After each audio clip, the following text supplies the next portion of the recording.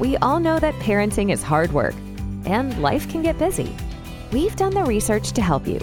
So let's dig deep with Leanne Mancini and work together to help you raise strong Christian kids. Hello and welcome back to Raising Christian Kids. I am so happy to have Laura Petherbridge on, and she is an international speaker, author, and life coach. She has been featured in Focus on the Family, the Billy Graham Training Center, Family Life, I Believe, Crosswalk, Lifeway, Today's Christian Woman, and Mom Life Today. Her publications include The Smart Stepmom, 101 Tips for the Smart Stepmom, and Quiet Moments for the Stepmom Soul. Welcome to the show, Laura. Thank you. It's wonderful to be here. Tell us a little bit about yourself, please. Well, I live north of Atlanta, Georgia. My husband and I have been married for 36 years. And so in step family years, it's kind of like dog years, we're at 7 years. So step family years, that's about 500 years. Because step families are definitely more complicated. And so he has two sons from his first marriage. They are now grown as adults, and we have two grandchildren. So that's a little bit about me. I have to say, your book is wonderful. Your 101 Tips for the Smart Stepmom. Great tips. And it opened up my eyes to a lot of things that I believe step parents go through. So please tell us about how you came about writing your 101 Tips for the Smart Stepmom. Yes. Well, Ron Deal and I had written the first book, The Smart Stepmom. And then my publisher wanted something a little bit that was more quicker, that people could read a little bit faster pace and a little bit quicker. And so we came up with the idea of doing a Q&A book where women who didn't have time to really sit down and read, several chapters back to back, but they needed help. So it was a little bit way to get a tool into their hands that wouldn't require as much time. That sounds great. Moms are busy. We all know moms Absolutely. And dads, parents are busy. On tip 19, you address how children cope with loss. Could you explain that, please? Yes. Many people don't realize that divorce is a death. It's a death for everyone. Even if the parent is not sad that the marriage ended, it is still a death. And it's a death for the children also. It is the death of the vow, the death of the dreams, and the death of what should have been. So the children, along with the adults, are grieving whether they recognize it or not. Sometimes they don't think they're grieving, and often a parent doesn't want to believe their child is grieving, especially if it was a very complicated marriage or a difficult home with a lot of tension. They automatically just think, well, my child is better off. And that's possible. They may be better off, but that doesn't mean they aren't grieving. They're grieving what they wish had occurred. That's a good point. They're probably grieving the good times they've lost as well. Absolutely. And children grieve totally differently than adults do. And at different stages of their life, they grieve differently. A small child during their parents' divorce is going to act and think and process this totally differently than an 8-year-old or a 12-year-old or a 15-year-old is going to. And so just because they experience their parents' divorce as a young child does not mean it won't have residual effects later on in their life. And that is where we often see this in the step family when the step family starts having tension.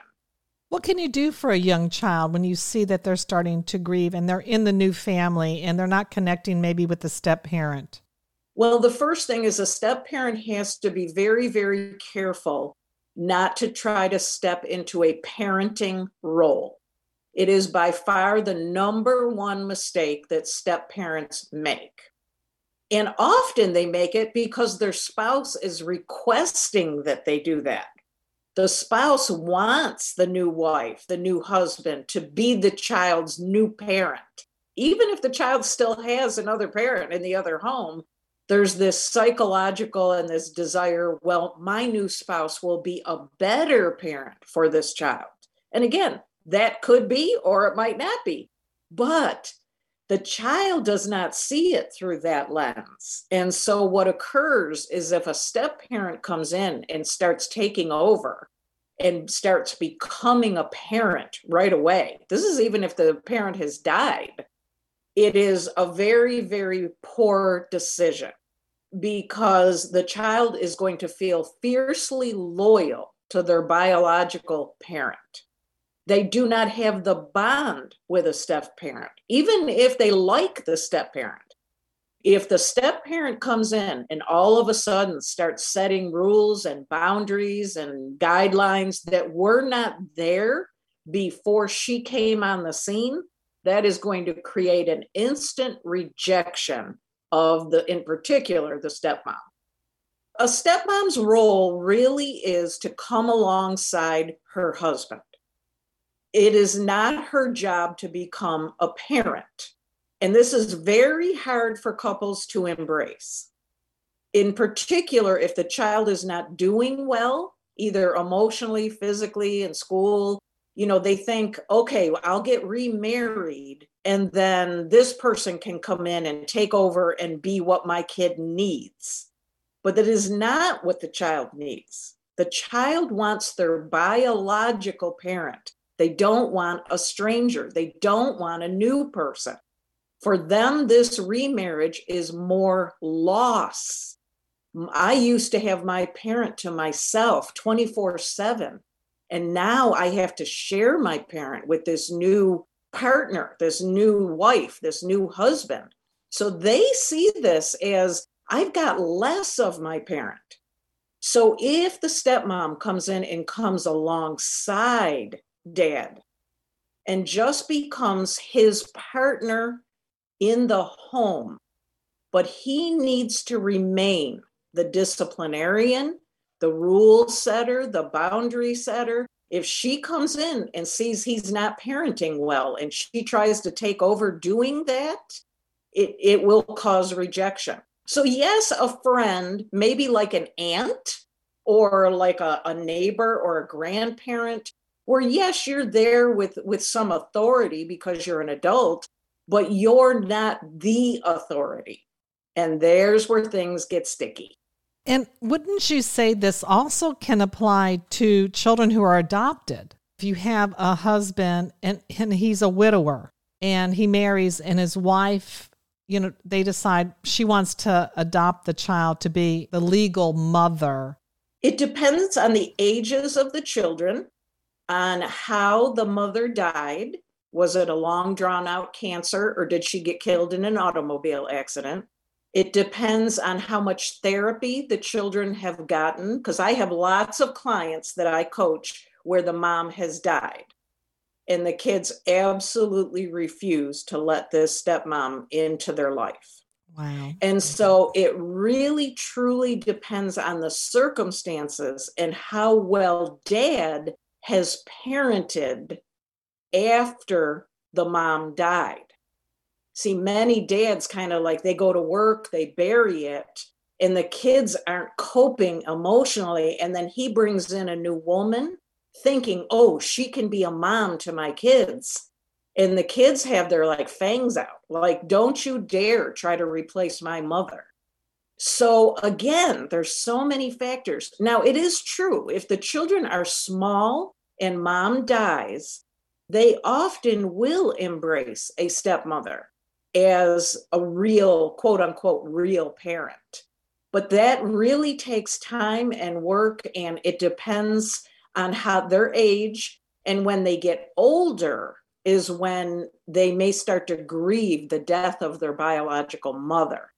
And so the stepmom may need to deal with letting go of the dream that she would always be that figure in their lives. See how many emotions are involved here? It's amazing. There's a lot of different pieces to the puzzle, and it depends on the framework of the puzzle, what pieces fit in together and what pieces don't. Yeah, I often say that becoming a stepmom taught me more about how to live and love like Jesus than any other experience in my life because it was consistently sacrificial. It was never about me. It's always about the kids. It's about my husband. It's about their needs because they're children. And so I had to learn how to heal the things in my own heart that were broken, the resentments that were starting to form because I didn't get a normal marriage, a normal home, with kids coming and going 1 week at our house, 1 week at their mother's house. And so it really taught me how to humble myself and sacrifice because it's not about me. Right. It's always about the children. Always about the children. Please tell us the various ways parents and children experience grief. How can parents help their children? Yes, that's a great question. It's a great need. Number one, the step-parent and the parent have to admit that the child is grieving. See, children don't come out and say, I'm grieving.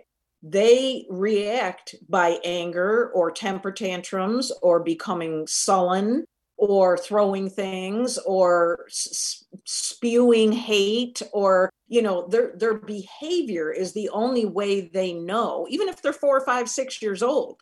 The step-parent will view this as the child being a brat. Like this child is just a brat and has never had any discipline or boundaries. When in reality, it typically is the child's grief over the death of their biological family, because all step families are birthed on loss. Either a death or a divorce had to have occurred in order for the step family to form. So the parent and the step parent would be wiser to get the child in a setting where they can learn to process their grief. I love Divorce Care for Kids, Christian-based program where kids can grow and learn. There are some Celebrate Recovery programs for youth and teens where they can process some of that grief. But whatever is in your church or in your community, that is the wisest thing they can do, is get their child help for the grief rather than automatically putting them on medication. That is often what's recommended. I'm not against medication. I'm just saying before you put the child on medication, make sure you treat the root of the problem. Absolutely. And here in South Florida, we have 4 kids, and they have part of that agency. It's an adoption center, but part of the agency is called EPIC, EPIC, and they deal with all kinds of trauma for children. And they have wonderful resources. They have a free 2-day online class you can take to learn how to deal with your child if there's been a traumatic experience. And we'll have the links to the show notes to your book, how they can get your book, and also how they can get in touch with EPIC. Thank you for being on the show today. Such a great book. I appreciate your hard work and your continuing efforts to help parents, step parents, love on their children. Thank you for having me. And this is how we all work together to raise strong Christian kids. Amen. Thank you for listening to this episode that is part of the Spark Media Network that can now be heard on the Edify app.